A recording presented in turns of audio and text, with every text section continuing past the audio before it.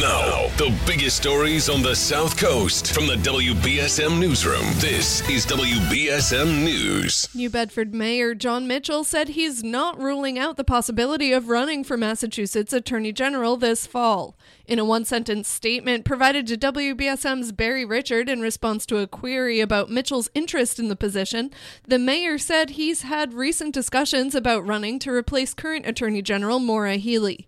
He said, quote, "I'm grateful for the discussions I've recently had about the possibility of running for Attorney General, and I'm not ruling anything out."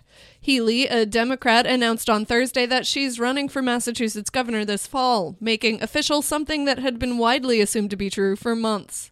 Incumbent Republican Governor Charlie Baker announced last year that he and Lieutenant Governor Karen Polito would not seek a third term. Mitchell's wrapping up his third and final day in Washington, D.C. today at the U.S. Conference of Mayors.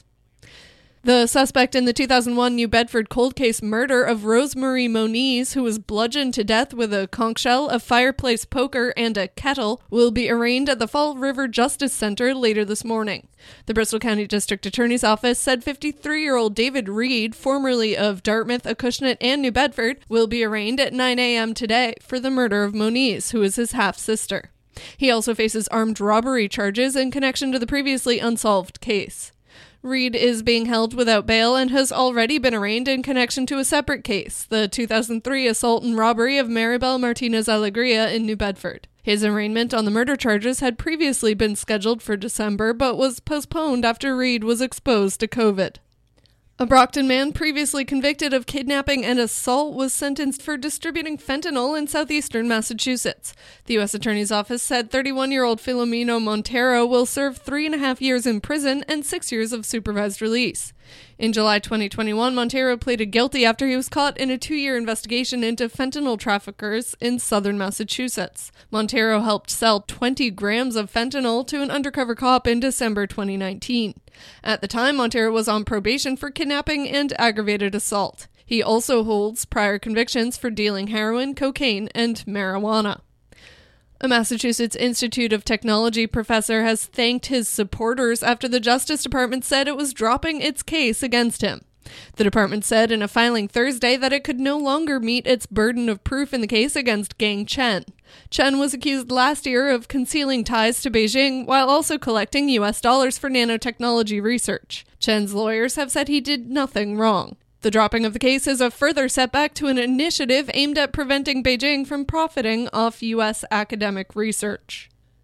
The Federal Energy Regulatory Commission said it won't revoke authorization for the natural gas compressor station in Weymouth, even though several members said regulators shouldn't have approved the project to begin with.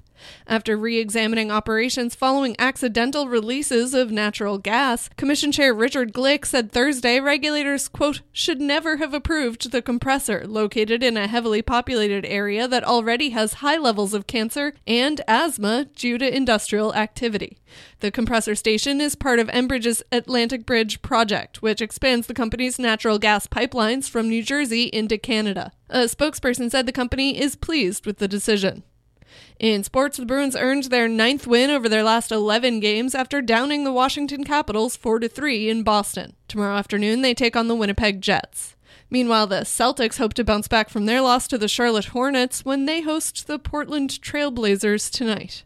Now let's take a look at your local forecast from ABC6. Bitterly cold outside this morning, and it doesn't get much better as the day goes on. Highs top out only in the low to mid-20s, and with the breeze, we feel significantly cooler. Partly sunny conditions inland today, but the farther east you go out towards the Cape and eastern Massachusetts, some ocean-enhanced snow showers expected. Some ocean-enhanced flurries will continue overnight with temperatures dipping down to the low teens. And then tomorrow we see temperatures that make it to about 30 degrees under partly sunny conditions. From the ABC6 Weather Center, I'm meteorologist Chelsea Priest on New Bedford's News Talk Station, 1420 WBSM. At the moment, it's 14 degrees, although it feels a bit more like 5 degrees. It's also mostly sunny. I'm Kate Robinson for WBSM News. Stay up to date with New Bedford's News Talk Station, 1420 WBSM, and get breaking news alerts and podcasts with the WBSM app.